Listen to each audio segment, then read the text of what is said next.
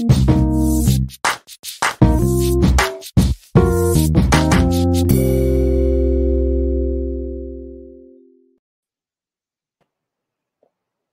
we're live. What's up, everybody? Welcome to The Great Debate, not a debate where both sides work to defeat one another, rather, a debate where both sides come together to find common ground. Today, I'm stepping down from my position as a moderator, and I will join as a debater with none other than a friend of mine, Bassam. Bassam is a Palestinian educator and activist. He has an awesome podcast called, hold on, I don't have it open in front of me, Bassam, it's Preoccupation, what's it called? Preoccupation, A Not So Brief History of Palestine. Preoccupation, A Not So Brief History of Palestine. You see, as I'm not the moderator today, obviously I forgot to open up my my opening notes, but it's a fascinating podcast that I actually listened to. I haven't listened to all the episodes yet, but I've learned a lot from. Bassam and I have been going back and forth on Instagram the past few months, having some lively discussions on many different topics. We figured let's bring it public, let's bring it live. So Bassam, welcome. It's great to have you here. Thank you so much. I'd like to just open by saying Bismillah, alhamdulillah, wa salatu wa salam ala rasulillah. Before we get into everything that I want us to discuss today, I want to recognize that I'm speaking to you from Western Canada on the ancestral homeland of the Coast Salish First Nation. Today is Canada Day. It is the day that Canadians celebrate their independence. But in Canada, today is the day of national mourning because just yesterday and on several different occasions of the last 30 days, we found several mass graves of Indigenous children at the site of what were formerly residential schools. And the residential schools were an expression of this country's genocide inflicted upon this country's Indigenous people. And so if we do have an opportunity to speak about that at the end, I know it's not the subject that we were going to cover today, but I felt that that was very important to share with viewers who may not know Canada's history with ethnic cleansing and genocide. Sure, yeah, thanks for sharing that, Bassam. Before we get into the topics, just a quick shout out to our Patreon Visionary members. We have Trivium Energy Pty Ltd, SRG Cannabis, Max Marine, Geffen Posner, Adam Becker, Maya, and our one and only champion member, Raja. If you want to support the show and become a patron or support us in any other way, you could find links in the description. And if you want to get in touch with Bassam or find his podcast, also that will be in the description. So we're going to start with the topic of normalization. This is a topic that's come up a bunch in the past on the show, but this is an area where I think we'll have some disagreements, and we'll let the conversation flow from there. So you want to share, what is normalization and what your stance on it is? Yeah, absolutely. Adar, I think this probably is the fundamental disagreement between you and I, because in the conversations that we have had, you've made it very clear that Palestinian liberation is something that you are very passionate about, that you think is a just cause. It underpins a lot of what it is that you're trying to accomplish. You recently had a debate, that British gentleman, I can't remember his name. Joseph Cohen. Yeah, about the Nakba, about ethnic cleansing. And really, when you say normalization, what I think that you mean is reconciliation, which is one part of a two-part formula, usually combined with truth. Truth and reconciliation usually come together. Let me park that for a second and maybe give you, share with the viewers a little bit about the underpinnings that formulate my worldview. And this will help explain why I stand where I stand on the subject of normalization. So a nation at its core, and listeners of my podcast will know because I've spoken about this a lot. A nation at its core is a story. It is a national narrative. It is a story that the adherents of that nation share about themselves, and the institutions within it. A nation is a story that combines a common understanding of the past and the present and a common vision for the future. A state is an institution, specifically at its core, an institution that possesses a monopoly on violence. That is the core of what a state is. All other manifestations of the state, healthcare, education, transportation, those are all secondary and tertiary. The fundamental purpose of the state is to monopolize violence. The point where the nation and the state fuse to form the nation state is when the state becomes the outward manifestation of the ethos of the nation. So it is the point where the state symbolizes, adopts, and projects elements of the national story in its quest to monopolize violence, deliver education, healthcare, all of those things. First of all, did that make sense? Yep, perfect sense. It all makes sense up here. So Zionism at its core, whether we are talking about political Zionism or practical Zionism, or whether we work into the 20th century and we focus on revisionism or labor Zionism, or across the spectrum, Zionism consistently applies a principle of Jewish supremacy and in some cases Jewish chauvinism in the land that the Zionists recognize as the land of Israel. So in this case, we're talking about between the river and the sea. We're talking about historic Palestine. Zionists view this as a natural thing, Jewish supremacy and Jewish chauvinism. And consequently, the state institutions that came out of the state of Israel all express that in various ways. At a municipal level, in urban planning, of course, in the state instruments of coercion, like the police and the military, in the economic structure, in the incentive structure. I am opposed to normalization because while that apparatus continues to exist, while that state continues to express Jewish supremacism and Jewish chauvinism, the best case that could come out of normalization for the Palestinians, and by normalization, I mean reconciliation. The best case is perhaps a slightly improved status quo where Palestinians are still viewed as strangers in their own land. And so in my personal activism, if I was going to divide my time, I'm about 95% focused on truth and 5% focused on reconciliation. In fact, the only conversations I have about reconciliation are with you. I don't have those conversations anywhere else, but I have a lot of conversations about truth. Okay, yeah. So I think this definitely touches on some fundamental disagreements. First of all, I do recognize what you're saying. I understand why it's hard for Palestinians to accept a state that is Jewish in its nature on land that they have been living.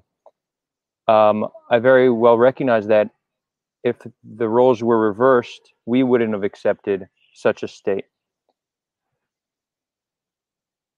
That being said,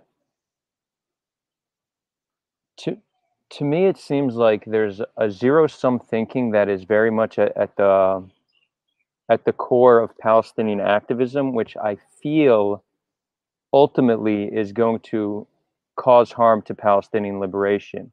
Not only is going to cause harm, but has caused harm.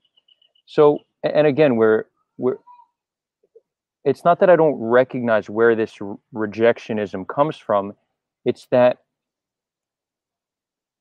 I don't see how trying to dismantle institutions and essentially dismantle the Jewish state is going to open Jews up to hearing the Palestinian struggle and to thinking that we can live peacefully with Palestinians on this land. It seems like the more Jews have to fear, and let's not even say Jews because there's diaspora Jews, I don't want to speak for them, but the more Israelis have to fear the more our back is up against the wall, the less empathetic we are towards the struggle of the Palestinians. So, as much as I understand why partition was rejected in 1948, I think one of the fastest ways forward for Palestinian liberation today is for Israelis to feel safe and secure in their homeland. And the less safe and secure they feel, that seems to me that it's going to come at the expense of Palestinian liberation and just Palestinian well-being in general. So when you say you look more at truth than reconciliation, I would say for me, I look at it as effectiveness of activism, right? How can we find in an approach that is ultimately effective? Something that's viable, something that's practical. So if it comes down to dismantling Israel, I mean, if activists want to continue to try that, I mean, by all means, but I think that is more likely to cause more Palestinian suffering than more Israeli suffering, us having the upper hand, us feeling like this is our only place, it's the only Jewish state. We waited 2,000 years to return to this land. So it doesn't seem like that's an approach that ultimately is going to liberate Palestine. It seems to me like it's going to do the opposite.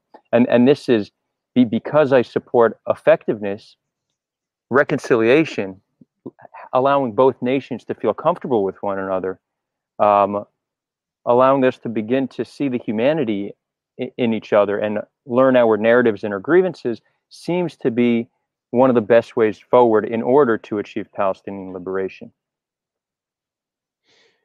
So, Adar, I just want to say, and I'll disclose to the listeners that I've been watching your channel for some time before we connected, and I do believe that you're genuine in what you say, in your interest in seeing Palestinians liberated in their own homeland, and again, I think our disagreement is more about the road to get there rather than our opens. Having said that, let's look at the empirical evidence and let's see if what you're saying actually adds up.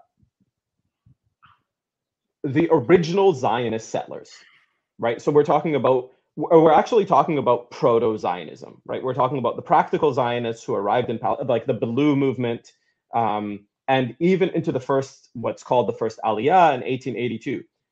They were not anti-Arab. Okay. They did not come with a hatred of the Arabs. They were not anti-Arab the same way that you are not anti-palm tree. They saw the Arabs as part of the landscape. They are natives. Yes, I made the reference on purpose. They saw the Arabs as part of the landscape. This Arab will not notice if we pick him up from Haifa and we drop him in Basra in Iraq. He's not going to notice the difference. You read their writing, this is very much consistent. And this is very much consistent with settler colonial projects of the time. That attitude toward Palestinians persisted for a very long time in Zionist thinking.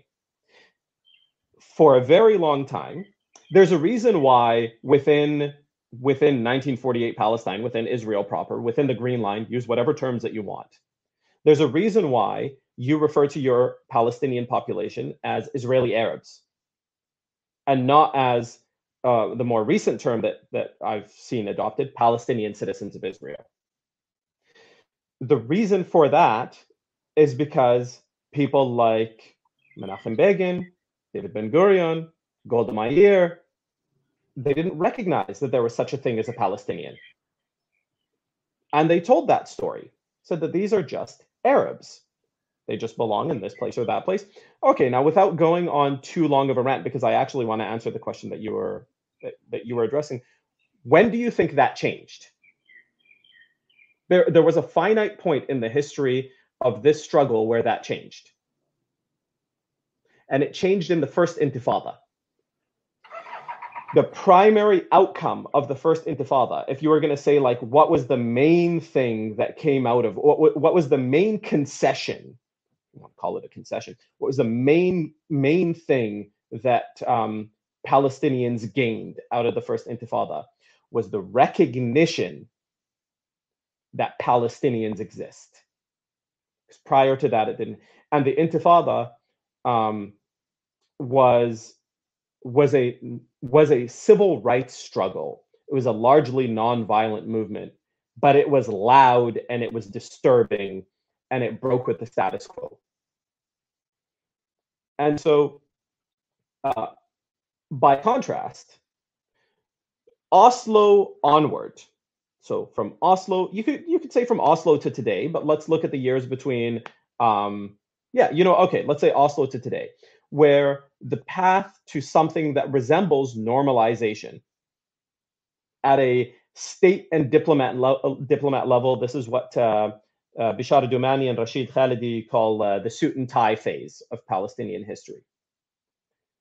What happened? What happened between 1993 and 2005 was that more settlements in the West Bank were built in those years than between 1967 and 1993. So I look at normalization like this. Suppose that I was living in, my dad was born in Mukhayyam al-Am'ari, in the Am'ari refugee camp in Ramallah. Suppose that I was living there. Or even better, suppose that I was living in Sheikh Jarrah. And you, Adar, come to me and you say, look, let's eat hummus together. Let's hang out. You recognize that I should be able to live in Sheikh Jarrah. I recognize that you, Bassam, should be able to live in Yafa, where you are ancestrally from. And I say, you know what? Okay, I recognize this. Adar, do you have the capacity, the means to be able to live in the West Bank? By hook or by crook, do you have that capacity? One way or another, right? You do. So I say, okay, great. Adar, ahla wa sahla, welcome. Welcome to Daf al-Gharbiyya, welcome to Sheikh Jarrah, welcome to Silwan, wherever it is. Okay, now get me into Yafa. I want to go to my ancestral homeland. You then will return to the state instruments of coercion that have Jewish supremacy at the core of their DNA. And you will say, hey, I want my friend Bassam to come live in Yafa. And they'll say, you're out of luck because that guy's not coming here. By the way, this is owned by the Jewish National Fund. It's against our bylaws for him to live here anyway. You come back to me and say, hey, Bassam, sorry, no luck. And I say, but you're here now. Well, this is not fair. Now you need to get out. And he said, whoa, you can't get me out now. This is ethnic cleansing. And so this is why that type of formulation does not work, because there is a power imbalance wherein you can get your way through normalization. I don't just mean you personally, Adar, but I mean the Jew, the Zionist, the Israeli can get their way, but the current power dynamics prohibit me from getting anything out of that equation other than that you and I get to have a nice conversation. It is what Ghassan Kanafani called a conversation between the sword and the neck.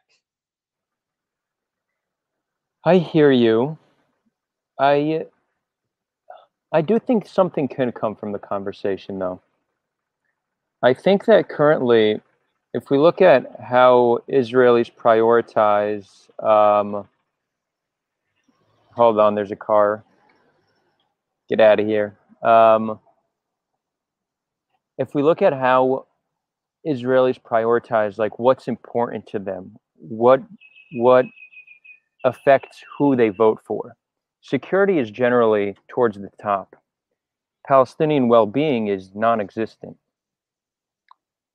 And why? Because it's not necessarily, the majority of Israelis don't hate Palestinians. We just view them as our enemy who we need to defend ourselves from. And if we don't, we'll be killed. That's generally the framework. Obviously, fear manifests itself in many ways, and often hate as well. But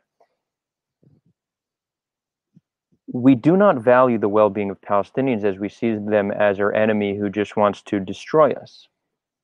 If we were to have more contact with Palestinians, learn more from Palestinians about their struggle and their narrative, I think it would help put Palestinian well-being at a higher importance amongst Israelis. It's very easy to be indifferent to somebody who you don't know or somebody who you perceive as your enemy. But it's much harder to be indifferent towards somebody who you can call a friend, or at the very least an acquaintance. Israelis don't learn anything about Palestinian narrative Well, we learn the parts that make Palestinians seem like they're just a fake nation who's just here to kill us, right? That's what we learn about Palestinians. We don't learn true Palestinian grievances. Palestinians, and again, I'm not saying Palestinians alone. This is the work of Israeli activists as well. But Palestinians have the great ability to educate Israelis the way you do. So when I say I can understand the anti-normalization to the extent that says we should not just pretend everything's okay. We shouldn't just sit and have hummus together, right? Because of this power imbalance. But we should engage in dialogue. We should be able to have these meetings, share our struggle, share our narrative, be the educators that are very much needed in order for Israelis to understand Palestinian grievances. So I I view this as Israelis having the power, Israelis being the ones who actually vote for our leaders. If we can get Israelis to care about Palestinians, I think that has the ability to change how we view politics. So that's where I see a great benefit in us communicating with one another. You know, on the so since we're still on the subject of normalization, um, there is a position that you could take on the subject of normalization, or rather anti-normalization, that can get to the point of absurdity, right? One story that I so Robert Fisk, late he died just mid 2020, I think. He was a foreign correspondent, wrote for the Independent, uh, amazing journalist. And he shared a story about when he interviewed fighters from Hamas in southern Lebanon in that brief phase where they were exiled into southern Lebanon. Um, some of the fighters asked him, some of the commanders asked him, "Where are you going to next?" And they said, he said, "I'm going to interview Shimon Peres." And they said, "Would you like his home phone number?" And what that story revealed was that on some level or another, a lot of these people communicate, but it's what they're communicating about that's different. So I am not going to take anti-normalization to its extreme and say that if a Zionist says hi to me in the street, that I'm going to walk away. Um, I've never asked you, Adar, if you identify as a Zionist or not, but I'm talking to you, right? But it's what we're talking about that kind of changes the nature of the conversation. Now, the thing about communication that we've learned more than ever in the Trump era, we learned something really remarkable about communication. And that is the beauty of the echo chamber. And that is the reality that I can actually talk to you and you might actually hear nothing. Like, I'm saying words in a language that you understand, but you're not actually hearing anything. If you want to see the echo chamber epitomized in this whole theater between the river and the sea, if you want to see it in one screen grab, it would be watching Israelis sit upon hilltops, watching Gaza get pummeled by the Israeli Air Force, and cheer and celebrate. They know there are human beings there, right? They know that. But the nature of the echo chamber is such that, well, let's look at let's look at some academic examples. Up until, like, I have hundreds of books all over my house. Up until something like 2005, 2006, historians in the United States, in Canada, by and large, unless they were Palestinian historians, they didn't use Palestinian sources. They thought of Palestinian sources of firsthand accounts as fundamentally untrustable. It's like a built-in racism to it. And you probably hear this all the time if you're debating with if you are debating with ardent Zionists and you're saying, "But you know, my friend Bassam says this." And I'll say, "Come on, he would say that, right? Of course he's going to say that. He's an Arab." And so in the current climate, where the power imbalance is so lopsided, I'm skeptical of the impact of even if every Israeli knew a Palestinian. You had, I know I'm kind of going on a tangent here, so I'll wrap this up. In one of the debates that you had on Salha, there was Israeli girl who said something, an Israeli woman who said something. I almost fell out of my chair laughing when she said, the girl who threads my eyebrows in Palestinian, and that's how I know that Israel is not an apartheid state. And that is hilarious. That is like an American being like the Mexican who does my gardening. He's Mexican. I'm not a racist, right? And the guy at my barber shop, he is black. America is not racist. It's hilarious. Absolutely oblivious. And so in the current climate, where those state instruments of coercion continue to express Jewish supremacy in the way that they do, normalization, these conversations can only do so much. Also, keep in mind, and this is the last thing I'll say, and I'll let you stop hogging up all the oxygen. I, as effective as I may ever be, will never be able to compete with the Israeli education system. Like, I may get, let's say my podcast explodes to tens of thousands of listeners. I'm competing against a state-backed institution through which it is compulsory that every single Israeli child sits. I can't compete with that. Like, that propaganda machine is so much more effective than I will ever be. So I'm more inclined to try and transform the propaganda machine itself. So, I mean, you do make a good point that even with these conversations, they're still competing with a propaganda machine. Israeli education doesn't go. Yeah, I guess if you were to hear it, you would view it as propaganda, but it's not like comparable to like North Korean propaganda or some other like truly authoritarian nations that really like drill in a national story from a young age. I'd say it's a little bit more liberal than that. But I do still see value because often we've seen that change has taken place outside of the institutions. So during the American Civil Rights Movement, and I know no example, like we could point to South Africa. Some people like to point to South Africa. Some people like to point to the Civil Rights Movement. No example we're going to use is one for one, but we could take certain instances to try to understand how power dynamics may play out.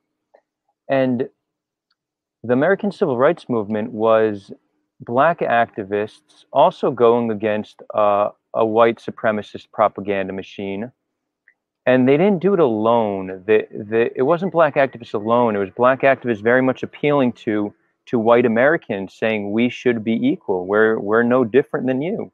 And they were able to build a broad coalition of Black Americans and white Americans.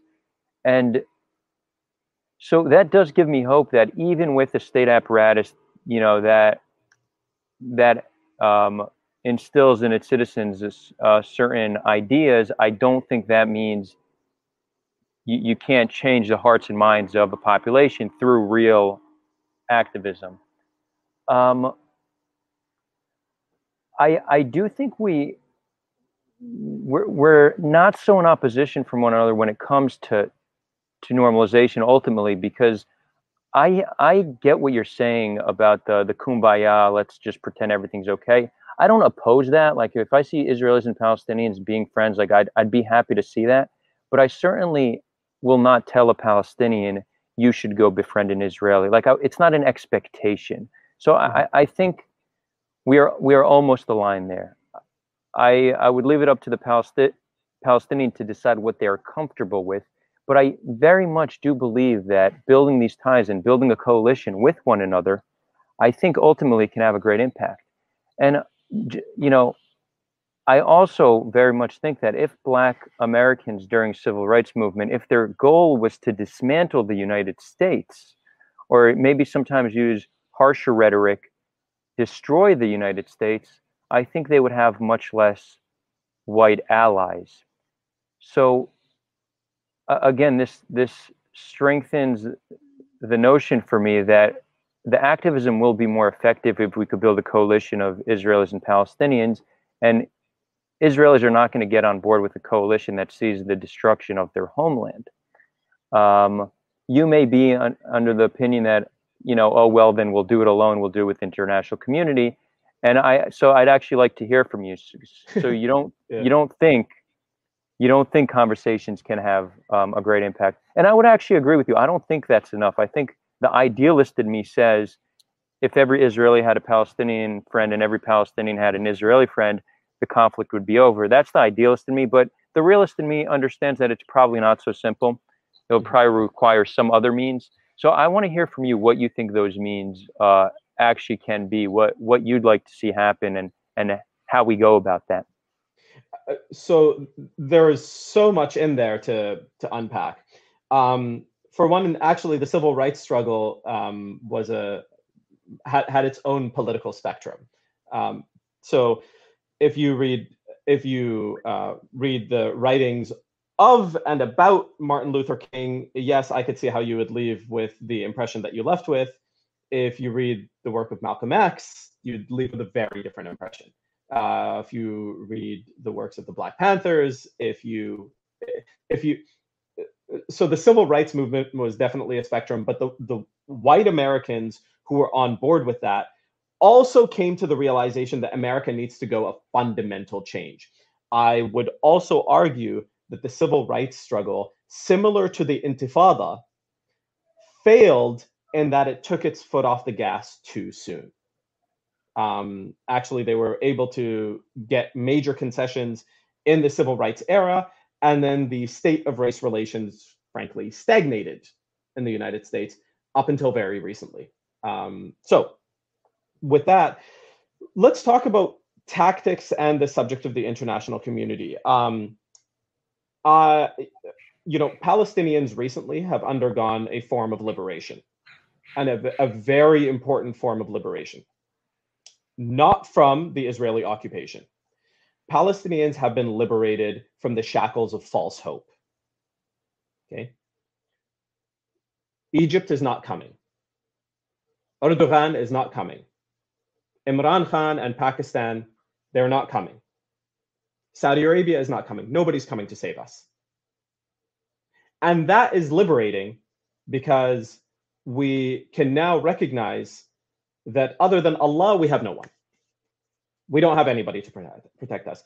And in fact, as a Muslim, I find that exceptionally liberating because all other types of power, all other worldly types of power are in fact illusory. They're an illusion that they are merely figments of our imagination.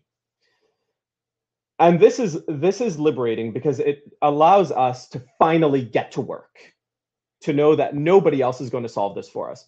And this is a problem that Palestinians have struggled with since the 1920s. Believe it or not, in the 1920s, British and French intelligence believed that Mustafa Kemal's army was going to be marching into Homs in no time. He's going to come, trample through Syria. The French were not prepared for him. And so the French made a separate deal. His army stayed in Anatolia. The French stayed in Syria. Crisis averted. So we learned at that time, Mustafa Kemal is not coming to save us. And with that, I actually find that to be, uplifting. I know now that we can only rely on Allah to save us from the situation that we're in. I do not rely on the international community to do anything. And the biggest gains that Palestinians have been able to make from 1948 until now have all been at grassroots level activism. As far as how Palestinians should move forward, look, if an individual Palestinian wants to invite a settler into his house and say, look at how I live, look at these conditions, look at how I have no water, look at how your settlement has blotted out the sun, look at all of this. If he wants to do this, I'm not going to stop him. But I will not take an a priori position to tell Palestinians to let down any means of resistance. all means of resistance in any either civil rights struggle or liberation struggle must be kept on the table. None of them should by default be taken off the table. So even if there are some conversations that are happening on the person-to-person level, even if there are diplomatic conversations happening, even if BDS is a lot, all of these things should be happening in tandem. We should never sacrifice any of the cards that we have to play, because at the end of the day, that we are the weaker party. So we need all of the cards that we have.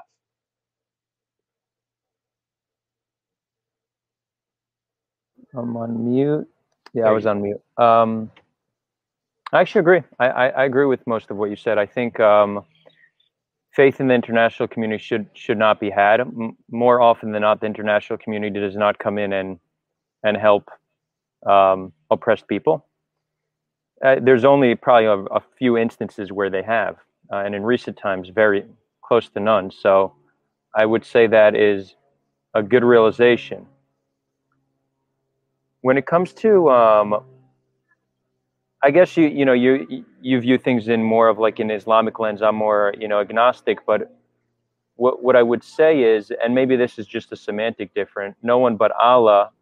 The way I view it is no one but ourselves. But is that an unnecessary semantic difference between us empowering ourselves and but by the will of Allah, us having the ability to do it? Well, one principle that Jews, Christians, and Muslims all agree on is that God helps those who help themselves. So You're not far off. Okay, sounds good. All forms of resistance being on the table. Yeah, I mean, I wouldn't tell a resistance movement what they can and can't do. We were often in a weaker position, and we did what we needed to do to fight back. That said, I do view certain forms of resistance as far more effective. And I certainly understand why we are viewed as colonists to Palestinians. Not only, when we came here, we called ourselves colonists. We had the Jewish Colonist Association. Yeah. We had all these trusts and associations that were named Jewish Colonist Association. So makes sense. Makes sense that we're viewed as colonists. To Palestinians, we're colonizers. I recognize that. But I think that there's something fundamentally different between us and most other colonies. It's that we very much belong to the land, just like Palestinians do, right? The idea of us packing up our bags and going home is not the same as British leaving India or French leaving Algeria. We're gonna live and die for this land. Not all. Some will say, you know what? If shit hits the fan, I'll find a way to immigrate to a different country. But it's in the millions of people who are willing to fight and die for this land. This is not just a regular colony of another country. This is an indigenous rights movement that used colonial tactics to achieve their goals, and their goals came at the expense of Palestinian national liberation. So I don't think just looking at it in terms of the colonized needing to fight the colonizers, that framework is going to necessarily work. And often that was done through violence, violent resistance until it was not worth it for them to live here. They're going to pack up, right? That's a very common anti-colonial tactic. I don't see that being nearly as effective with Jews living on the land. I view violence against Jews living on the land as only radicalizing them, only making them more fearful, more proud of their nation, more hateful towards Palestinians. Again, may I be wrong in my assumption? Perhaps. But based off what I know about the Israeli people and just about people in general, of what violence does to us, what trauma does to us, it seems like we should try to avoid violent resistance. While I will not even say, as you said, it should all be kept on the table. I understand that and respect that. But when I look at what will be most effective, I think violent resistance probably is not going to be what's going to help liberate Palestine. And I think it's more likely to do the opposite. Recently, I think Palestinians had the greatest moment of activism perhaps in the past 70 plus years. They did a general strike. Mm-hmm. Palestinian citizens of Israel and West Bank Palestinians that work in Israel didn't show up to work. I don't know if it was for a day or a few days. That is powerful. I think that may have achieved more in one day than BDS has in their decade plus of operation. Again, I'm not saying don't have Right. BDS as an option. I just think that this form of activism, this is what we should be looking at. General strikes. We've seen them be effective. Communicating, trying to build ties with Israelis. Again, doesn't need to be kumbaya ties. It could just be educating them, getting Israelis to care about the Palestinian struggle, having the Palestinian struggle be part of our political conversation amongst Israelis. I view these as ultimately the most effective forms of activism.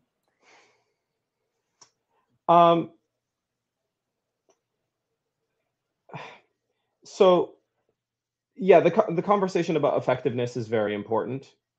Again, when I look at the last 100 years of Palestine's colonization, and it's funny, just while you were talking, I was looking at the side of the screen, and one guy was frantically scrambling. No, that's not what they meant by colonization. They meant something else by colonization when they called themselves the Jewish Colonization Association. Look, Ze'ev Jabotinsky knew what they meant by colonization. When Ze'ev Jabotinsky wrote his Iron Wall essay, he said, every native population resists a colonial project. That is what we are, and that is what this is. He knew exactly what was going on. And so the fear that you keep talking about is a really important part of this recipe. It's a really important part of this whole conversation. When Theodore Herzl was presenting to a British commission on what Zionism is, and he said that Zionism is a national movement, and he kind of explained the fundamental underpinnings, and he said, look, a nation is a people. I defined a nation as a story. He defined a nation as a people united around a common enemy. That was in Theodore Herzl's definition of a nation. And it's not a bad definition either. So it's not a bad one. But when they said, well, what is the common enemy here for the Zionist? Do you know what he said? Are you familiar with this? Do you know what he said? No, I don't. No. So no hesitation, not a moment's hesitation. And they said, like, this is Zionism. This is what the Zionist nation is. And this is what a nation is. And they said, what's the common enemy? He said, the anti-Semite. That is the enemy of the Jewish nation. At which point, had somebody asked, well, what happens if there's no more anti-Semitism? Theodore Herzl's response would have been, that's impossible. Because anti-Semitism is endemic to the human condition. Something that Theodore Herzl believed, right? That the world was fundamentally built of Semites and anti-Semites. And by Semites, he means Jews, right? Of Jews and anti-Semites. And living in the European environment that he lived in, look, I can totally understand how he came to that conclusion. But he did not feel that Europeans would ever be free of anti-Semitism. What Israel never lost that. Anti-Semitism is a fail-safe to the Israeli identity. It's like an immune system to change, so that any criticism that comes into Israel is immediately met with the charge of anti-Semitism. And for that to be possible, defining anti-Semitism has constantly had to change. We can probably agree that 1930s style European anti-Semitism doesn't exist in the world the way that it did in the 1930s. Can we agree on that? A lot of the same tropes still very much exist. It's just, I don't think you have any nation that is used those tropes to gain power and made the Jewish question as a focal point of a political campaign. That doesn't exist today. Yeah. Okay. We are in total agreement. We're in total agreement. So all of the tropes, all of the subtle, all of the false forms of flattery of Jews are conniving and Jews are sneaky and Jews are smart, but all in this like mischievous way. Yes, it all exists on some level, but it's not manifested in the same way, right? But even if it didn't exist, even if it did not, if anti-Semitism has been at the core of your national story, Israel actually needs, it's this weird, frankly, kind of perverse reality where Israel needs this to be able to keep the nation together. And now anti-Semitism is embodied in the Palestinian, right? The Palestinian is the threat, to Jewish survival, even if we were not. One of the things that I've learned from your channel is that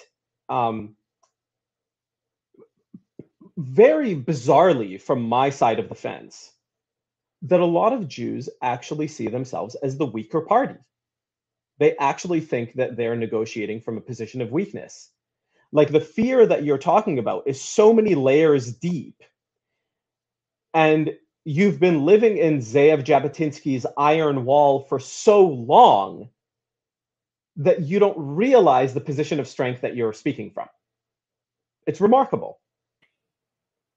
It's largely due to the fact that we are a population that is just 2 generations from having half our population murdered and hundreds of years of persecution leading up to that.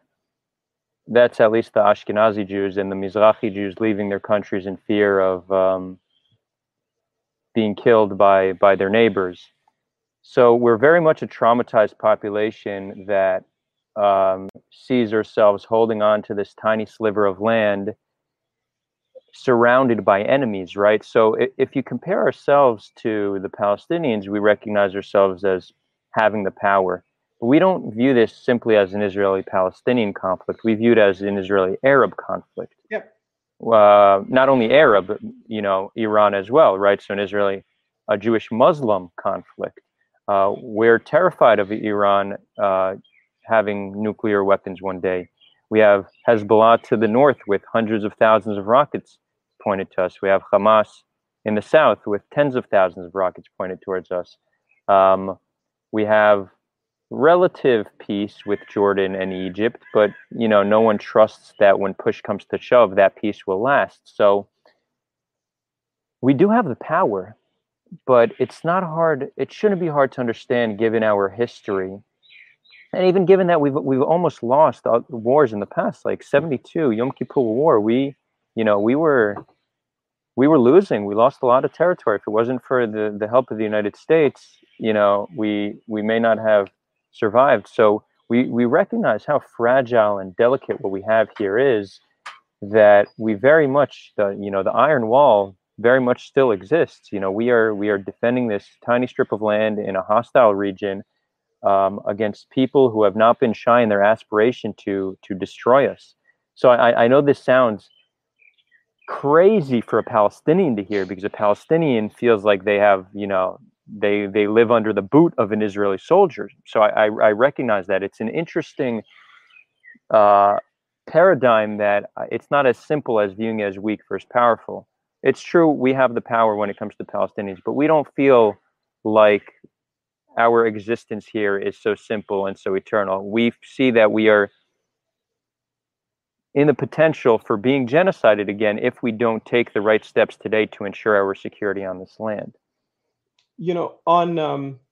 So let's go back to one of the things that I find in the research that I do. The chapter in Palestinian history that I find to be maybe the most fascinating, and the biggest question that I had when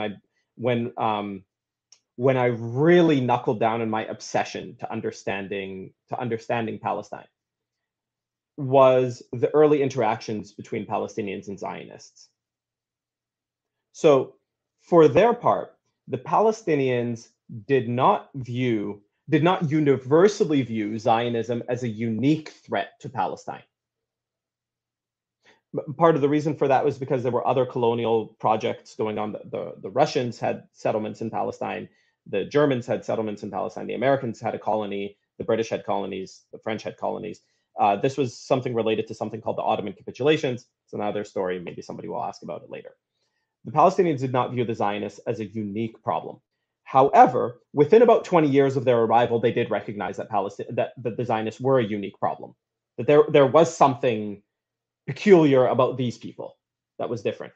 And actually, what was different was Jewish supremacy, because in the places where Zionists were buying land, by and large, they wanted to expel the indigenous population.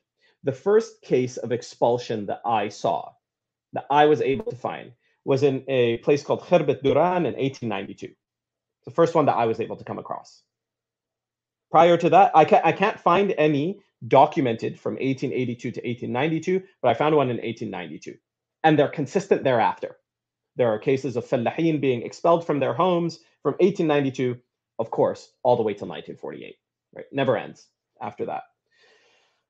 But with that, we have conversations between Theodore Herzl and Yusuf Ziya al-Khalidi. We have conversations between Eliezer Ben Yehuda and Ruhi al-Khalidi and Sa'd al-Husseini. And one of the things that you find consistently from the Palestinian position in every single one of those cases, Yusuf Ziya, Ruhi al-Khalidi, and Sa'd al-Husseini, who were Palestinian leaders in their own time, of all of them recognizing, or all of them saying in almost as many words, nobody denies the Jews belong in Palestine. Every single one of them said that in their either in their letter writing or in the interview that they had.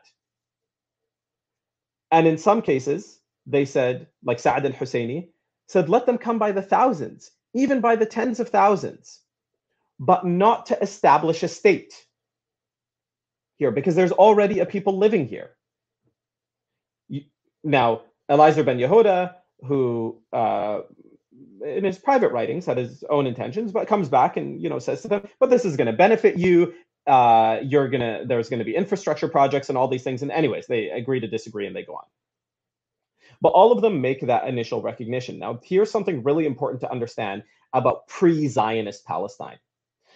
Palestine sits at the mouth of three continents. And so and Palestine has been continuously inhabited for 7,000 years. 7,000 years of continuous inhabitation at the mouth of three continents ensures, unsurprisingly, that you're going to develop some indigenous mechanisms to deal with the subject of diversity. It turns out that diversity is in and of itself indigenous to Palestine. And so, if an area that has developed indigenous mechanisms to deal with diversity has a severe case of rejection of one particular colonial project, what does that tell you about that colonial project? Now, one could say, well, no, they rejected the Jews because they're anti-Semitic.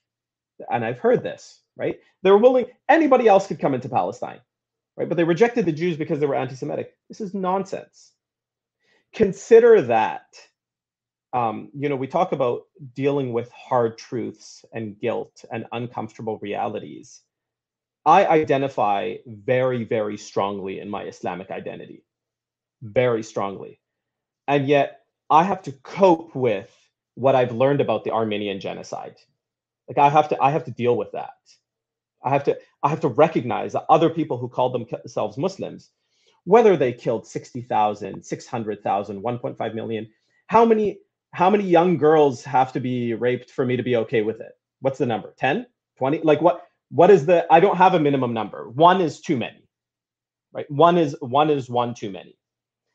And yet the Armenians who came, having been annihilated along the journey, made themselves home in Palestine, maintained their identity in Palestine, still view themselves as uniquely Armenian, and yet you have interacted with Armenian Palestinians who consider themselves just as much Palestinian as they are Armenian.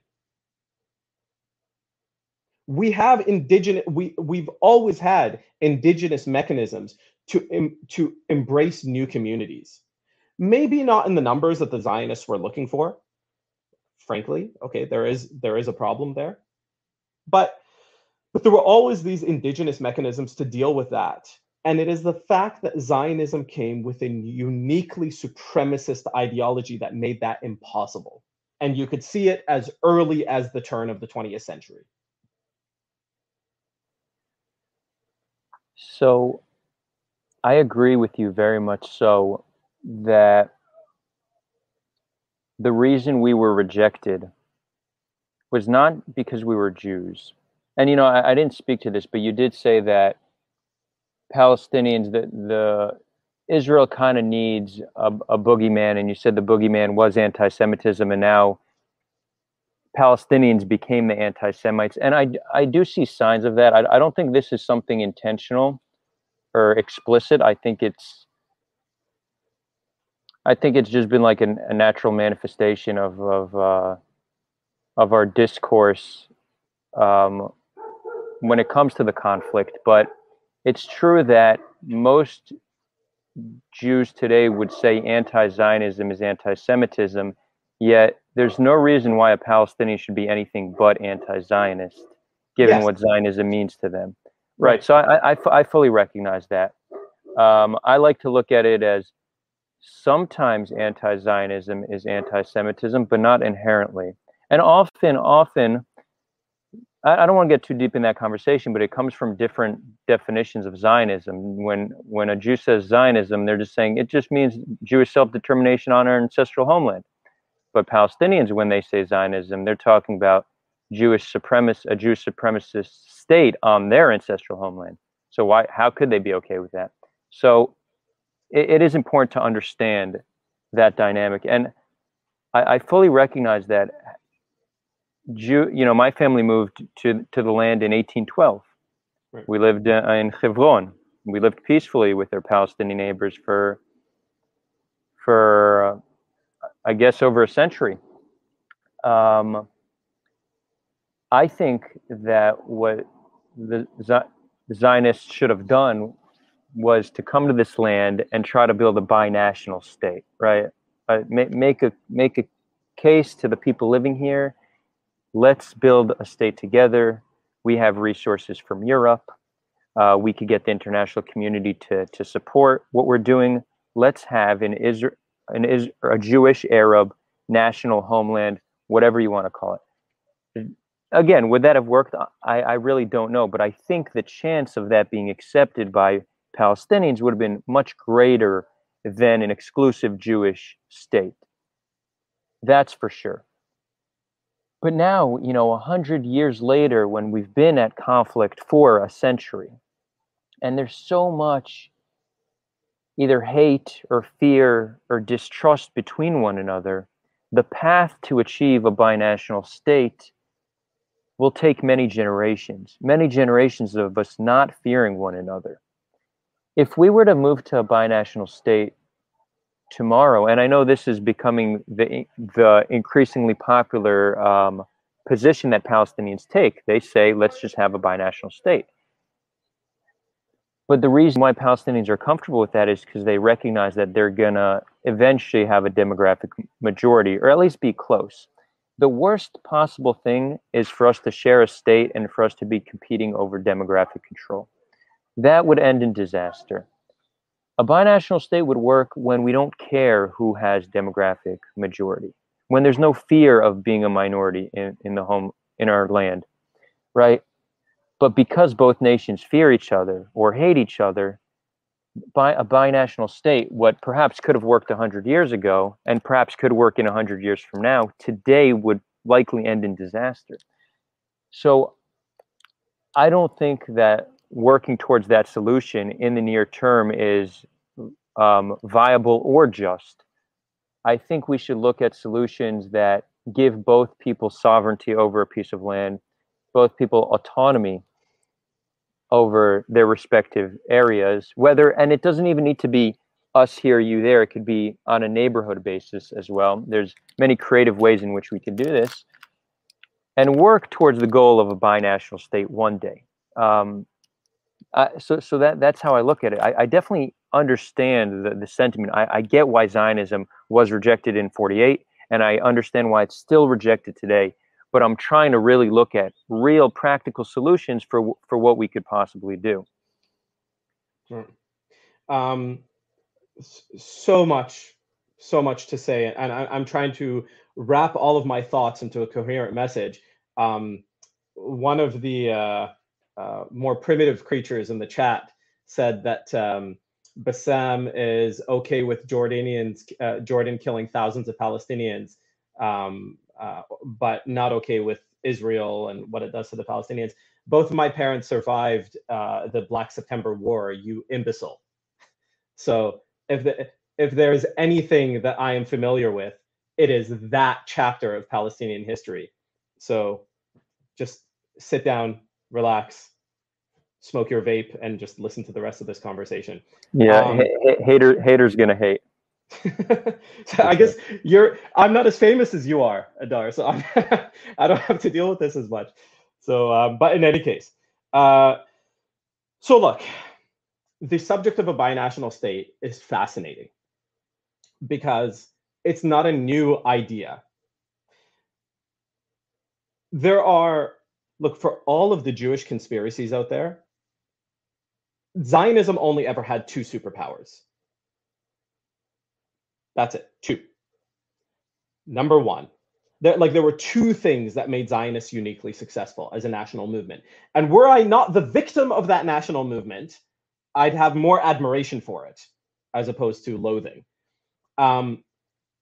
Number one, the Zionists had an unrelenting goal, which was an exclusively Jewish state. Okay. And number two, to achieve that unrelenting goal, they were willing to stack the deck. In the First World War, there were Zionists that fought for the Ottoman Empire. There were Zionists that fought for the British. There were Zionists that fought for the Germans. They bet on every outcome. At the end, whatever the outcome, the end result needed to be a Jewish homeland in Palestine. Now, I don't want to oversimplify, and you could find calls for the ethnic cleansing of Palestine from the 19th century. They're there, right? I've shared some of them with you over. Anybody wants to see them, I can share them. But Zionism had an ebb and flow depending on what was happening in the world, and responded and adapted to the changes in the world as they saw fit. There was a long phase of Zionism from the 1880s all the way to 1914, which tried to work within the institution of the Ottoman Empire, right? To create a Jewish homeland within the Ottoman framework. There was a time in the 1908 Young Turk Revolution where Zionists were unsure. Do we want to adopt Ottoman citizenship, or do we not want to have Ottoman citizenship? And if we do, are we part of the Ottoman social fabric? Eliezer Ben Yehuda was one of the people who favored this. So there were opportunities for Zionists to pursue a more, as you've called it here, a binational arrangement. The problem was that the vast majority of Zionists wanted an exclusively Jewish state. This is the reason why they were expelling Fallahin. You know, if you read anything before 1917, so anything before British conquest of Jerusalem, anything before the Balfour Declaration, the Palestinians had two major complaints about the Zionists. I don't know if I've ever told you this before, but you read it again and again and again and again. Two major complaints. Number one, these new Jews do not want to mix in the rest of the society. They want to stay secluded. Number two, and this seems silly, but it was a common complaint. Number two, they're not nice. They treat us with contempt. And Ahad Ham saw this. He saw that the Zionists were treating the Palestinian Fallahin with contempt. And he warned them that there is something simmering beneath the surface here. They're quiet for now, but eventually we're going to keep treating them like scum, and something's got to give.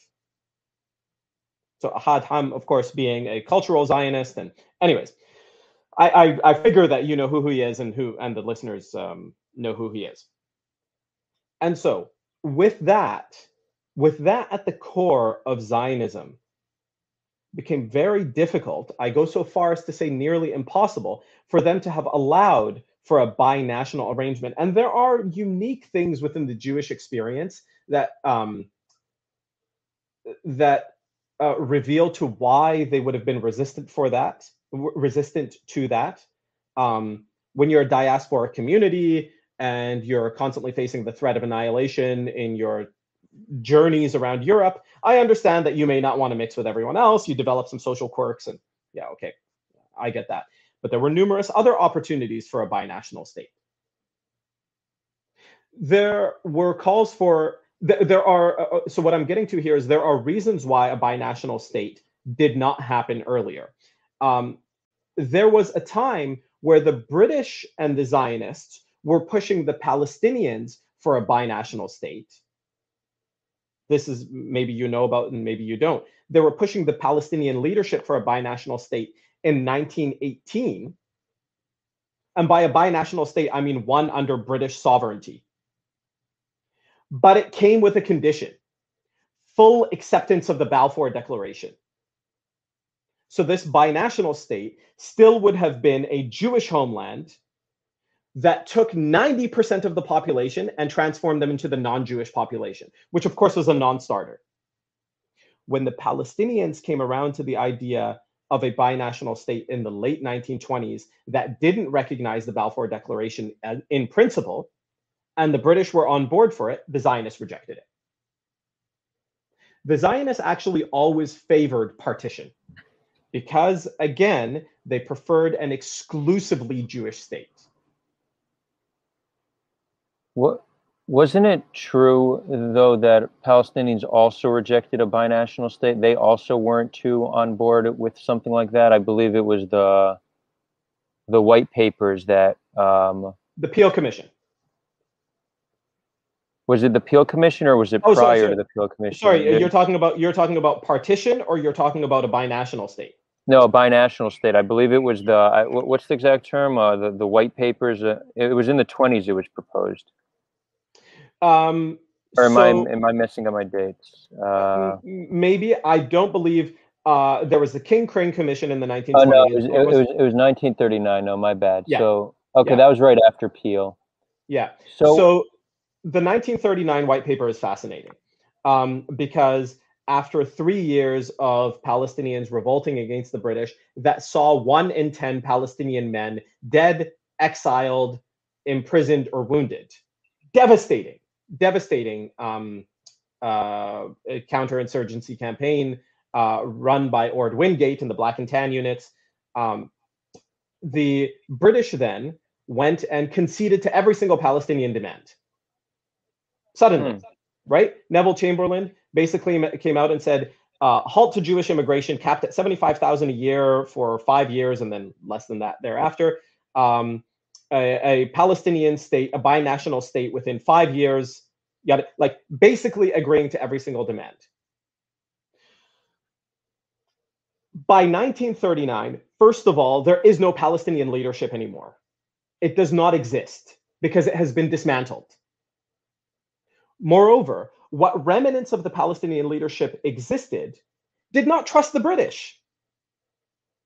Like it is always remarkable to me. I'm not, by the way, I'm not accusing you of doing this, right? But like when anytime this conversation comes up and a fact gets pulled out of a hat, depending on who's talking, sometimes they want to ignore the 3 years or the 30 years that immediately preceded it. But they did not trust the British. So the Palestinian leadership that did exist did not believe the British were actually serious, even if they were. Now, another thing that's worth mentioning is why did the British do it? Is it because they suddenly had a change of heart? Is it because suddenly the British became nice? Because they felt that the indigenous inhabitants of this land deserved their rights? Had nothing to do with any of that.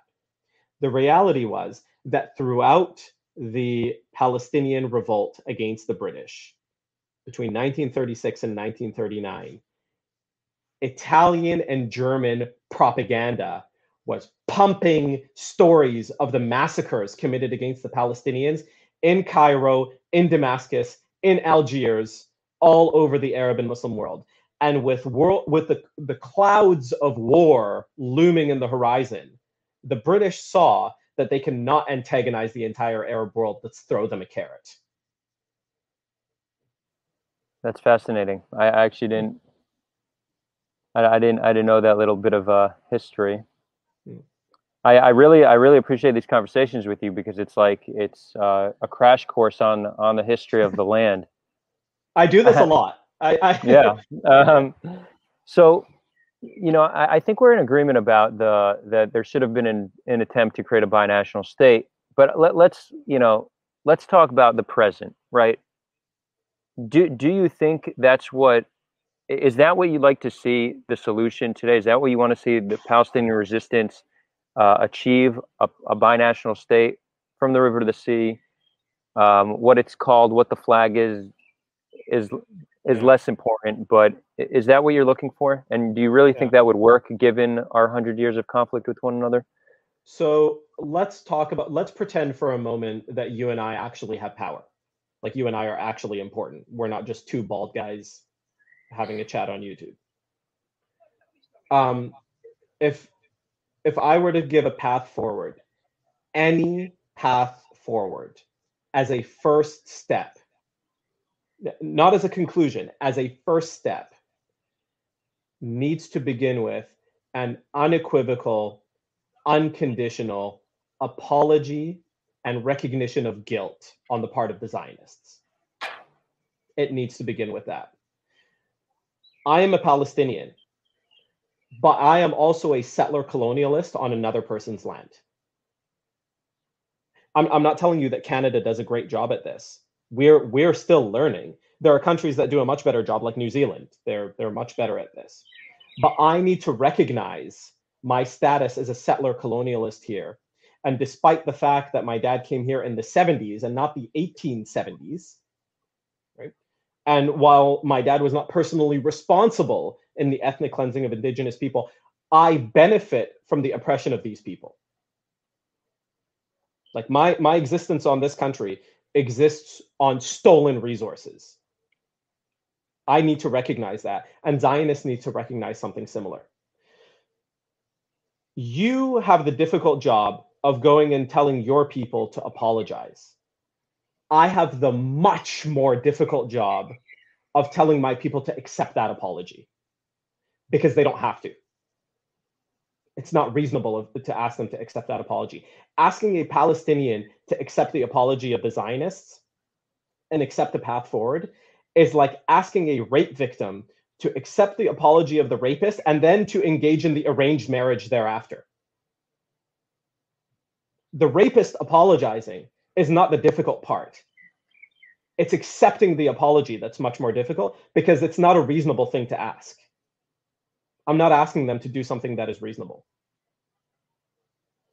But moving forward past that, once you could dismantle the institution of Jewish supremacy upon Palestinians, you could just begin, then you could start talking about federalist system, representation, blah, blah, blah. You could start talking about all of the details, right? How many Palestinians come back to each village, which villages they're going to live in, what the flag is going to look like. Do we pronounce hummus with a ha or a ha, or all of that becomes trivial relative to that initial first step, admission of guilt. So I struggle seeing that as being a viable first step. It would need to come with like a greater package. It would need to come with some kind of a peace agreement. An admission of guilt, because again, an admission of guilt is laughable to most Israelis who just think that we've just been defending ourselves. We had every right to want to return home, and you didn't have a right to try to kill us, right? That's our narrative. So it's like, what the hell are we going to admit guilt for? I don't even know how you change the conversation on a national level for that to even be viable. I could see that happening at like stage 3 of reconciliation, after there's mutual recognition of one another, after we both have our own states. Like I'm not opposed to it, right? It's just I don't see it being realistic for Israelis to ever get behind. And I think Israelis would also like um, an apology. And again, this is something that you hear me say this, you're like, yeah, Palestinians are never going to apologize. We're the victim. We're the victims here. Mhm. But when Israelis, think about their children and siblings and friends who were killed in terror attacks, they're like, well, I'm sorry you feel like you're oppressed. My daughter was blown up, and Yeah. I want an apology for that. So I wonder how we actually, if we only look at things through a power dynamic, what you're saying makes perfect sense. But people who benefit from power dynamics are no less human, and they Mhm. they know they suffer no less from being victims of terror, from losing loved ones. So it's going to be very hard for them to not want something in reciprocation. So I'd li- I think it would need to go both ways, and I don't see it being step one without like a greater mutual recognition. So Mhm. it could be part of a peace agreement between our nations. Um, Well, let me ask, because mhm. this is not unprecedented. So Americans went from enslaving Africans to not, right? Which was a much more severe power dynamic, right? And they went from literally categorizing these people as inhuman to not. Now, what was in between those things was a civil war. So I'm not telling you that this transition is painless, but there is a point where if this does not happen, if you have any formulation where this does not occur, the only outcome is subjugation of Palestinians in a Jewish supremacist state. Whatever you proceed with thereafter. This is why, like your incredulity at that possibility is because the Israeli state education system, Israeli municipalities, the state instruments of coercion, the entire apparatus of the state of Israel is founded in this bizarre world where the Zionist project, which was an inherently offensive action, is viewed as defensive, and Palestinian resistance, which is fundamentally defensive, is viewed as offensive. So let's look at like. By the way, I But said but this. but again, so Yeah. I agree, but that doesn't take away from the people who have been victims of this Yep. conflict, right? So it's true what you're saying, Well, Adar, but let's look at. it's Yeah. just two Go ahead. things. On one level, Mhm. imagine what it would take for a nation in an instant to reverse their entire narrative.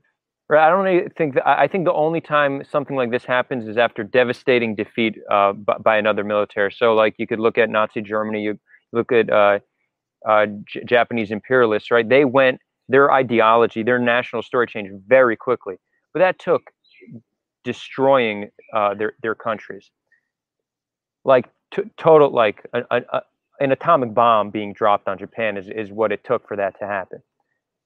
For it to happen in a more organic method, which again, the idea of Israel being destroyed by another military doesn't seem like it's going to happen. We are strong.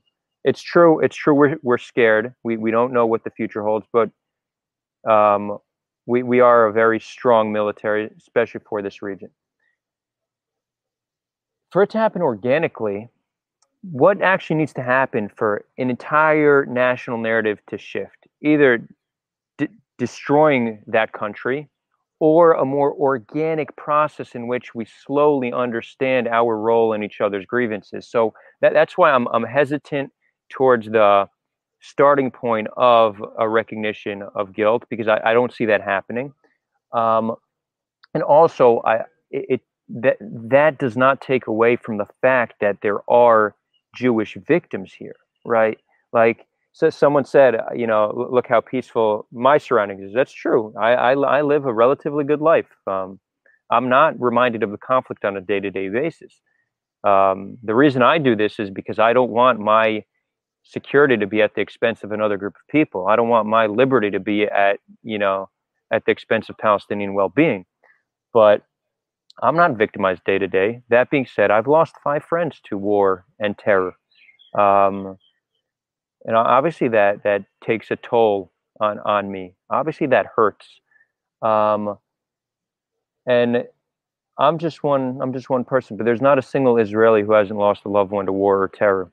So I don't see it being entirely one-sided in the recognition, because we have been victimized as well by this conflict. Again, we could have a conversation who's been victimized more. We're going to be in full agreement there, but it doesn't take away from somebody who lost a loved one and how they feel. Yeah, I don't have a painless answer for you. Like, I wish I could tell you, look, the solution is the way that you do this painlessly is by reforming the Israeli education system to include Palestinian voices to blah, blah, blah, blah, blah, blah, right? I don't think that will happen. And I don't think that will happen because I think the nature of the Israeli state is, as I've said numerous times throughout this whole conversation, right? The nature of the Israeli state is fundamentally Jewish supremacist and Jewish chauvinist. So that will not happen. And so that is why we have now made full circle. That's why I have a problem with normalization. I know the conclusion that I want to get to. And I know the only conclusion that I want to get to, and the only viable path forward, starts with a recognition of guilt. But to get there, Israel has to transform. Transform so much that it ceases to be nearly everything that it is.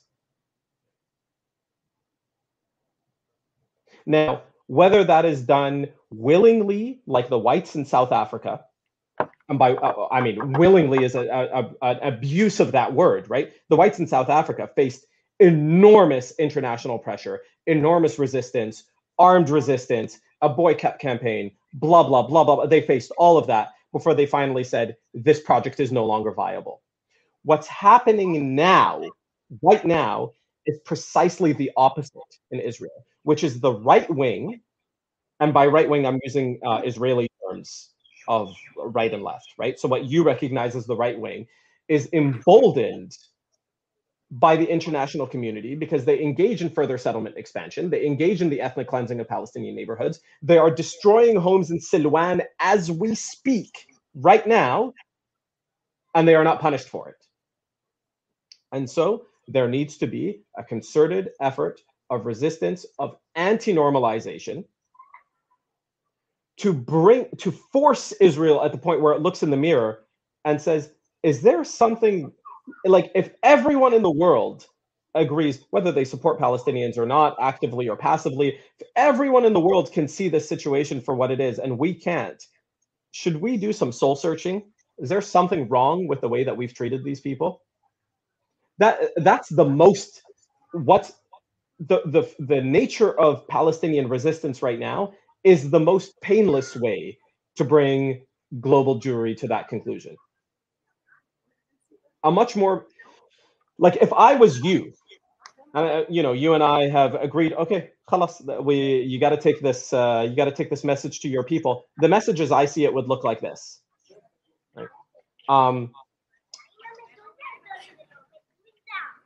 We in the 1880s, we were victims of pogroms, the likes of which you cannot even imagine. Okay? We were subjected to insane levels of violence that were so severe that we got on a boat and sailed to a land that we read about in a book that we don't believe in, because most of them were atheists. We read about in a book that we don't believe in, but we got on a boat to escape. And when we escaped, we had very little trust of anyone around us. And that persisted for decades. And we made serious mistakes that resulted in the ethnic cleansing and the dispossession of the people from this land. And for that, we apologize. However, as the stronger party, if you do not want to engage with us, then the status quo will continue. And not only that, but we have the ability to further ethnically cleanse, whatever, whatever. As a weaker party, should you try to do to us what we did to you, which you may feel is morally or ethically justified, you will end up looking at yourselves in the mirror and seeing what we see in the mirror today. Each one of you will uproot a family and will destroy a life the same way that we have, and you will have a reckoning 100 years from now, dealing with the pain of that. Now, whether that message will resonate with anyone on your side of the fence, I don't know. I can't say. But I don't have a painless mechanism to get you there. So again, this comes down to, there's a lot we really see eye to eye to, I think, but Yeah. And I think we ultimately we want the same goal here. We want to see all the people from the river to the sea free on this land. I think when it comes to approach is really where we view things differently. And you know, I'm coming from a vantage point. I understand Israelis and the Israeli mentality way better than you, and you understand Palestinians and the Right. Palestinian mentality way better than I do. So neither of us see the whole picture. We're going to need another 2 hours to Right. to dish this one out. I don't know if your comment section is usually this aggressive. I don't usually pay attention. We do have a half hour left. The reason I'm not going to give like a long rebuttal now is because I do want us to have time for audience questions, because I see audience is feisty.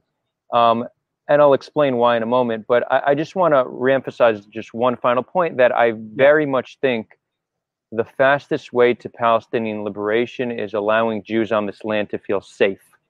This seems contradictory to many forms of resistance, but it seems like the more scared we are, the less we care about Palestinians or their national aspirations.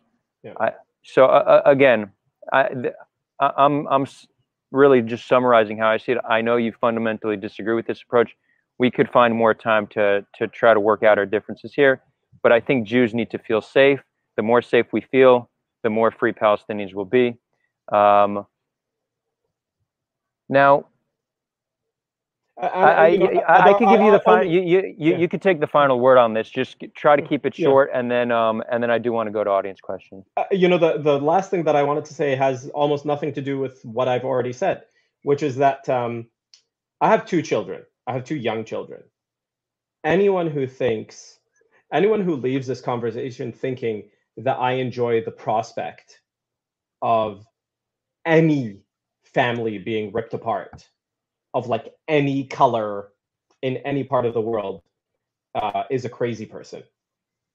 Like, I don't read headlines of some kid in Sderot riding on his bike being hit by a Qassam rocket. I don't enjoy that. I don't like hearing that. It doesn't make me proud. It doesn't make me happy. I don't celebrate that. Like, I have enough humanity to be able to see that. What I am talking about is what I think are the few options of the path forward. But anyone who thinks I take any joy in, I'm just responding to some of the vitriol that I'm seeing, you're out of your mind. But off to some questions. Cool. Off to questions. Now, a little bit about some of the critique, just a more general overview. So you've said a lot of things that are inflammatory to Israelis, and I didn't jump right in and push back. Yeah. And there's a few reasons for that. First of all, I just don't get triggered by criticism. If you were to say something that I viewed as blatantly false, I'd correct you, but a lot of it comes down to terminology and uses of words. I'm comfortable with who I am. I'm comfortable with who my country is in terms of, I know Israel for good and for bad. I love Israel, yet I see her as highly flawed, and I'm dedicated to making Israel a better place. So when people critique Israel, all good. Yeah. The more you come to terms with who you are and who your nation is, the less offended you are by criticism. So if people in the chat are upset that I didn't push back on terms like Jewish supremacy, or stuff like that, it's because I am in no way offended when Bassam uses these terminologies, and I know exactly what he means by it. When he says settler colonialism, he's not saying, and again, I'm speaking for you, but just you could correct me if you think I'm wrong. When Bassam says settler colonialism, he's not saying we don't have connection to this land. He's not saying we don't belong to this land. He's saying the way we return to this land used settler colonial. Was a settler colonial project. Yeah, yes. Exactly. When Yes. he says Jewish supremacy, he's not saying that means we are going to have Palestinian slaves. He's just saying the nature of the state is Jewish. Jews will have priority and privilege over other groups of people. Which is a problem, but yes. Yeah. Right. So this is what Bassam means by the term. So no, I'm not going to get all worked up over it.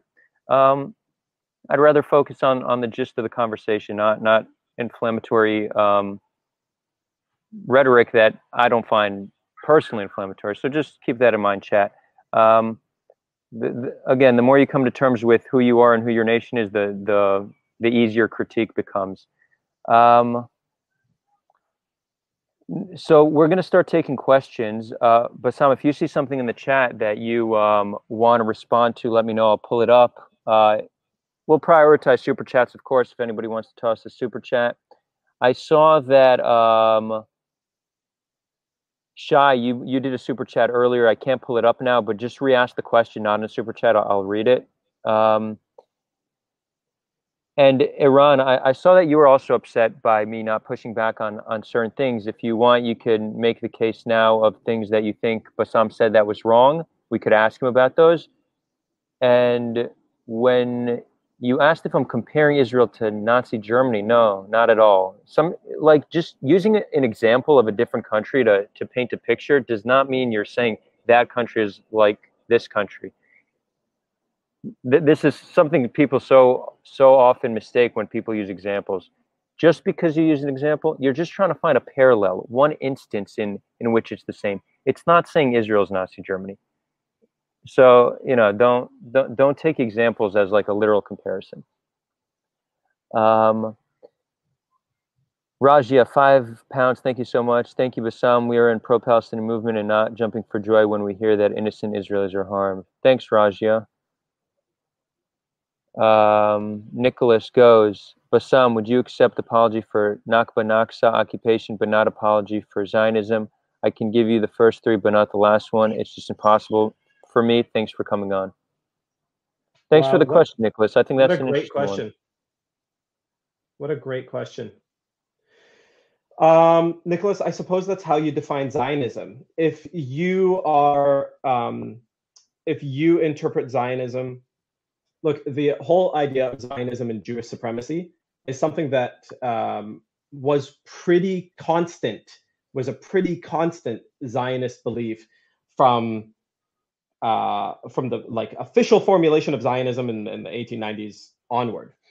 If your vision of Zionism is more about, if your vision of Zionism is more about a return to a place that Jews feel that they have an ancestral connection and to live alongside and with the indigenous population,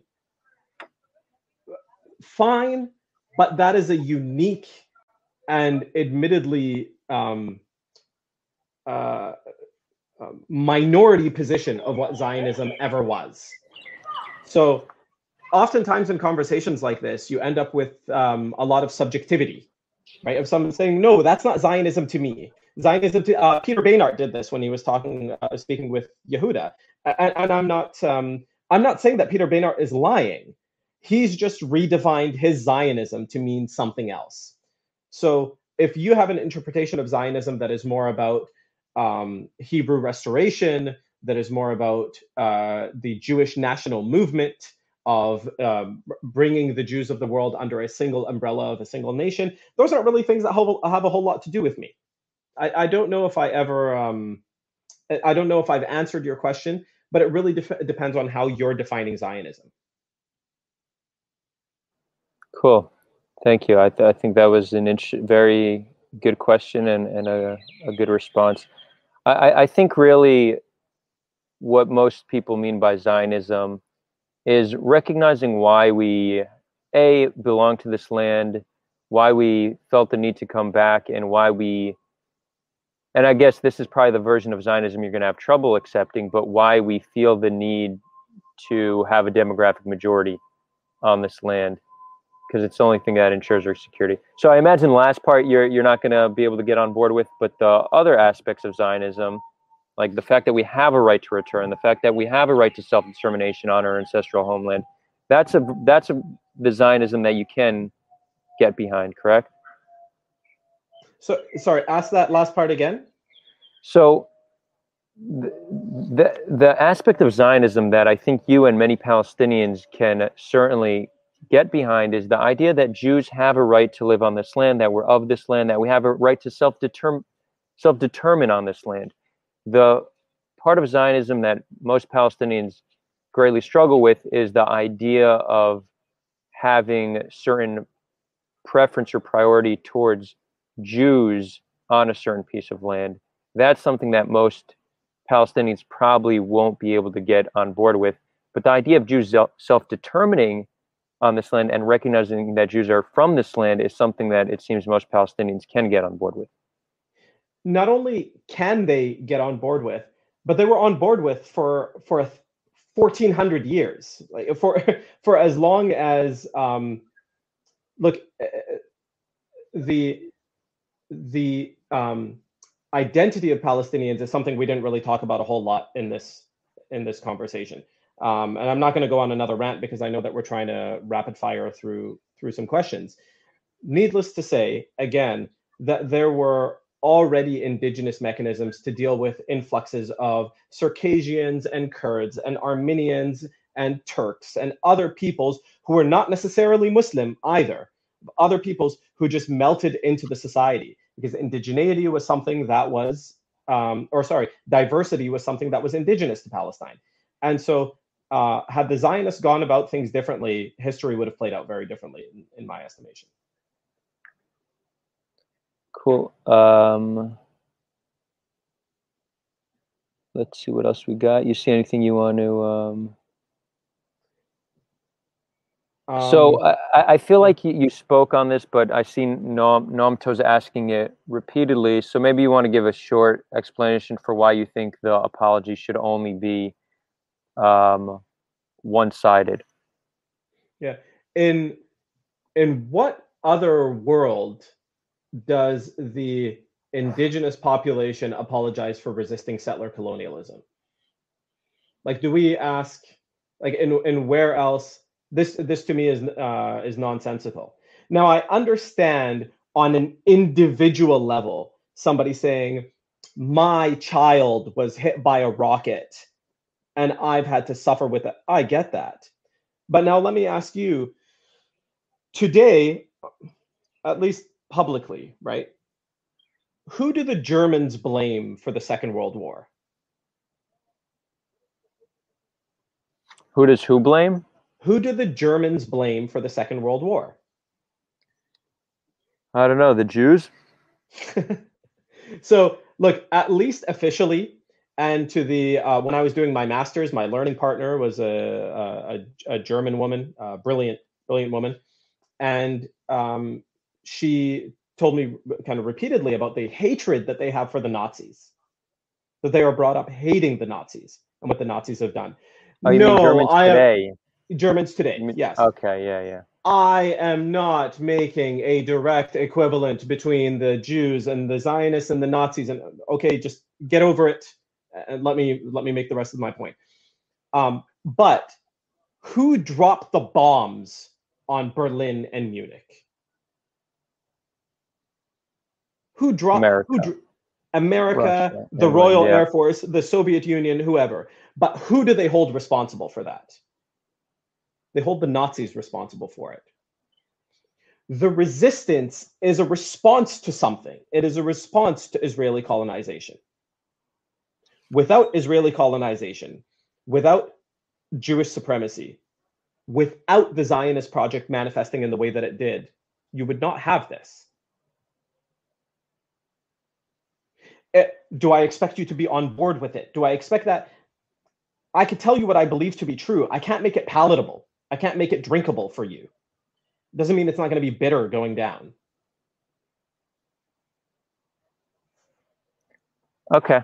Yeah, I mean, that's so Noam, I know you're not pleased with that response, but this isn't viewed as a war. This is viewed as one side dominating the other. Why should the oppressed group apologize for what? For defending themselves?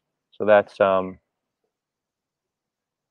that's a narrative that to an extent resonates with me. I don't. Again, we discussed our disagreements here as to the likelihood of it happening and what needs to happen before an apology happens. But I definitely understand and accept your perspective on this. Look, there's a recurring question that keeps coming up about the Grand Mufti, and I'll address this very quickly to what's his name, the Church of Delicious Meat. It's hard to take you seriously, buddy, with a name like that. Look, the Grand Mufti was not evil. He was stupid. Okay.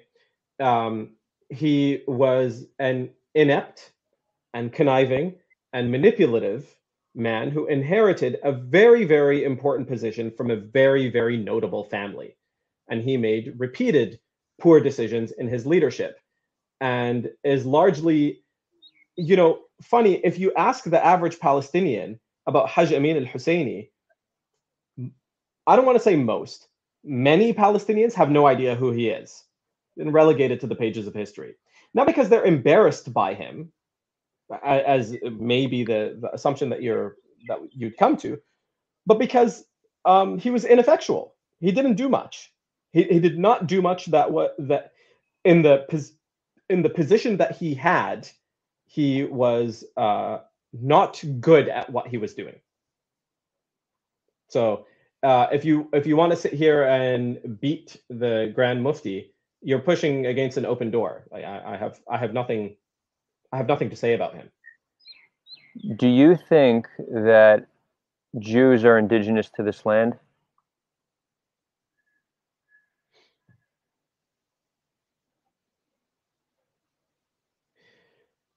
Your identity is a story that you tell about yourself. The most important thing about your identity is not about DNA. It's about the story. That's what brings you together. Identity is it's a social construct. And the story of the Jews is indigenous to this land. The story of the Jews is indigenous to Palestine. Take all of the Khazar conversion, blah, blah, blah. I don't care about any of that. Like, you could be a Jew whose ancestors never set foot in Palestine, and the land may still resonate with you. Would you feel the same if a Canadian indigenous tribe was kicked out of Canada a few hundred years ago, and they eventually were able to return? Like, at what point does a group of people lose their indigeneity? This is a great, what's his name? Hillel Cohen, in a book, Year Zero. I think his name is Hillel Cohen. Year Zero of the Israeli-Palestinian conflict. There's a list of questions that I have that I kind of call the questions before the conversation. And this is one of those questions of what does it mean to be a settler colonialist? What does it mean to be indigenous? And does indigeneity expire? So with the few minutes that we have remaining, let's look into some of this. A lot of the people in your chat are exploding because they're saying, how could we be settler colonialists when we are indigenous? And my rebuttal to that is, why do you think those two things are mutually exclusive? Imagine this. Correct. White America, to where are they indigenous? To Europe. White America, Irish America, Italian America, Greek America, Americans who consider themselves white, they're indigenous to Europe. If America were to go now set up military bases, settlements, extraction of resource projects, whatever it is, in Europe, would that be a colonial project? The answer is resoundingly yes. If the Phoenicians in Carthage, in ancient Carthage, went back and conquered what is modern day Lebanon, would they have been colonialists after an absence of hundreds of years? Who, by the way, left as a persecuted people. By the way, Americans also left as a persecuted people. The Americans, the white Americans who left Europe, also left as a persecuted Christian community. If they were to come back and colonize the place that they were ancestrally from, that would be colonization. If the Phoenicians did that, that would be colonization. Adar, are you a fan of science fiction? Yeah. Okay, so I read a ton of fantasy and science fiction, and like a very common trope in modern sci-fi is the colonization of space, right? So I want to ask you a hypothetical. Imagine if a group of Earthlings, right, were exiled to Mars, and 3,000 years later, they came back to Earth. Are they Martians or are they Earthlings?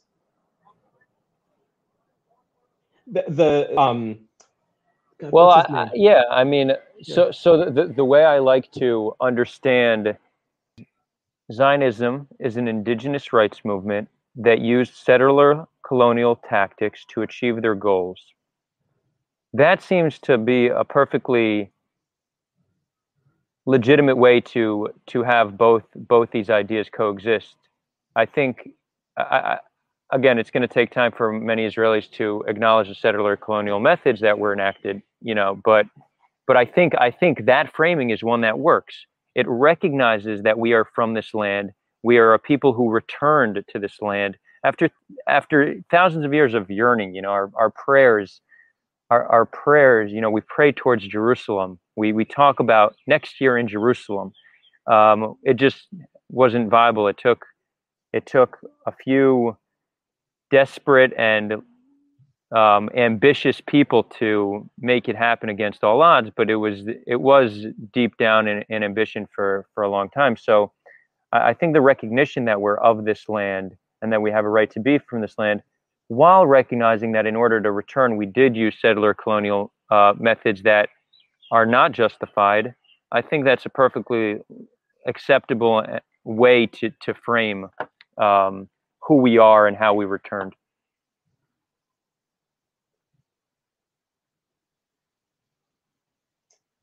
You go ahead and pick something. I think we've probably got time for one more question. Sure.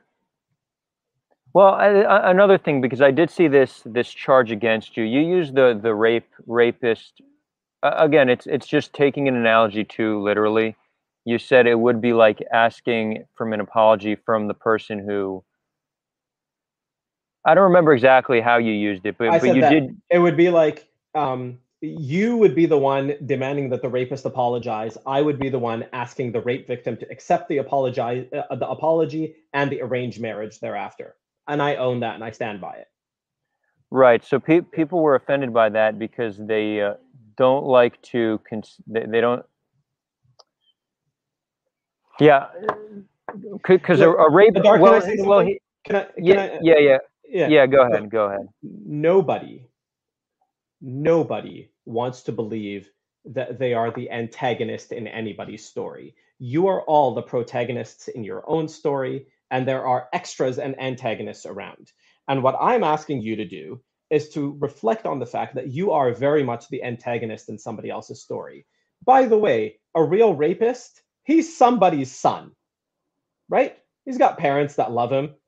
He's the protagonist in somebody, like a real rapist in real life. Right? He's a protagonist to somebody. He's a protagonist in his own view. So your offense by this is fine, okay. But nobody ever is comfortable with the idea of viewing themselves as the antagonist in anybody else's story. Do you think I like thinking about the Muslims as the antagonist to the Armenians in Anatolia? I take pride in the fact that Armenians were able to come to Palestine among Palestinian Muslims and make themselves at home. This is what helps me sleep at night with everything that happened to the Armenians. what helps me sleep at night is to know that when they reached Palestine, they were at home, that they were treated well. And the collective memory of the Armenians honors that. They honor that reality. Right. But I need to reflect on the fact that I could be the bad guy in somebody else's story, and it may be justified.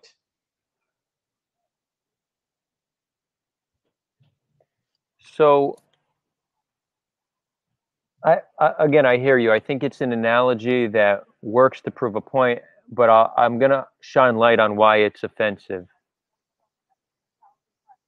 Because for two reasons. First of all, rape is one of the most malicious acts anybody can do. So much of what we do that harms Palestinians is not with the intention of harming Palestinians. It's with the intention of self-preservation. So intention matters. So the intention is vastly different. And it's true that rape, I don't think when a rapist, their intention is to harm someone, it's for their own sexual desire. It's for their own desire. satisfaction. Yes, It's for their own satisfaction. Yeah. Right. But there's a difference between brutally harming somebody for your own satisfaction and doing it because you feel you need to survive. So that's one huge difference, intention. The other is that most Israelis, despite on a state level, the power imbalance, most Israelis are not guilty of harming Palestinians. They're just Israelis that are trying to live their lives. You could say they're guilty for not doing more to liberate Palestinians, but it's hard to expect somebody to dedicate their life to someone who they view as their enemy. So, those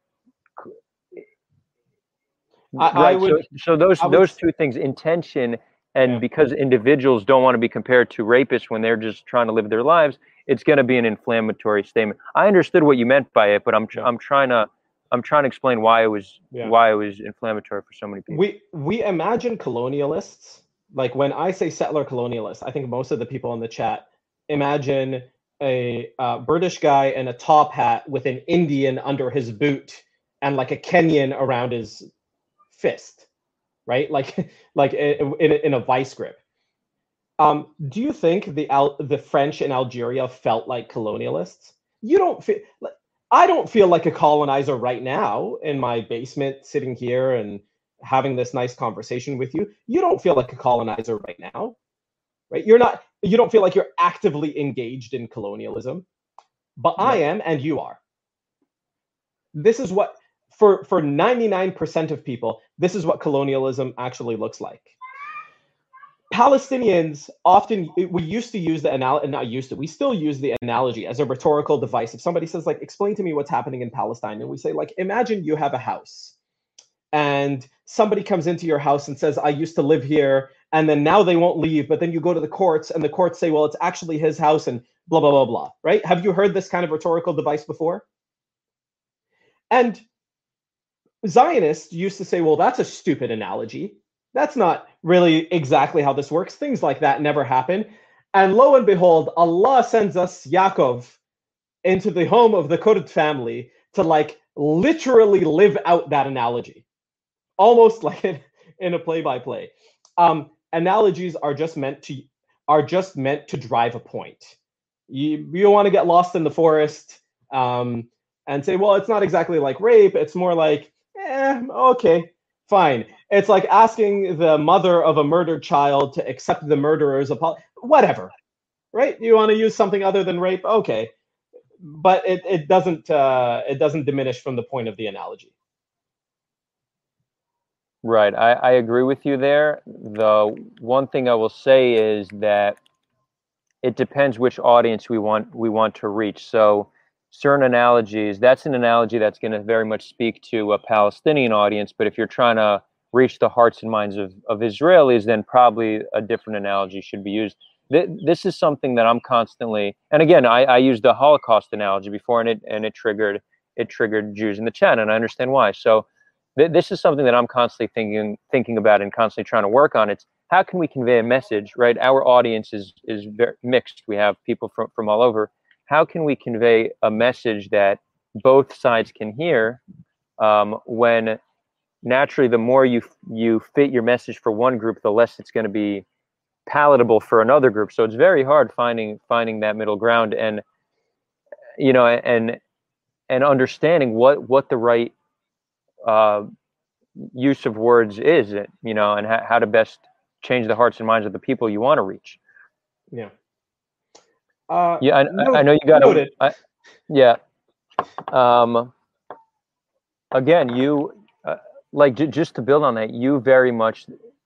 You probably haven't spoken to many Israelis, right? The majority of the people you've spoken to have been other Palestinians or Westerners about Palestine, right? Is that fair to say? My exposure, my firsthand exposure to Zionists was all on university campus, and they were all of the Likud variety. They, by and large, they were. It was interesting. Good times. I was also a different person back then, but maybe they've grown up. Interesting. Okay. Yeah. So I know you do. I know you need a run. I'll stay on a little bit longer, take some audience questions, chat a little bit. But Bassam, you wanna have a final thought? I do want to see a world that minimizes suffering. Period. I I'm a generally pretty emotional person. Like I don't like to see I don't like to see people hurt. What I'm saying here and everything that I've said, I've given a lot of thought.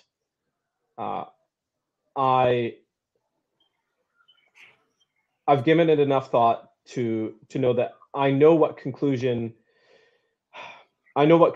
we need to come to in order for Palestinian liberation to be a thing, for real Palestinian liberation to take place. And I don't have any easy answers for anyone who is invested in the settler colonial project remaining exactly how it is. Sorry, guys. It's been great having you, Bassam. Very interesting conversation. Thank you, Adar. I just in general, I appreciate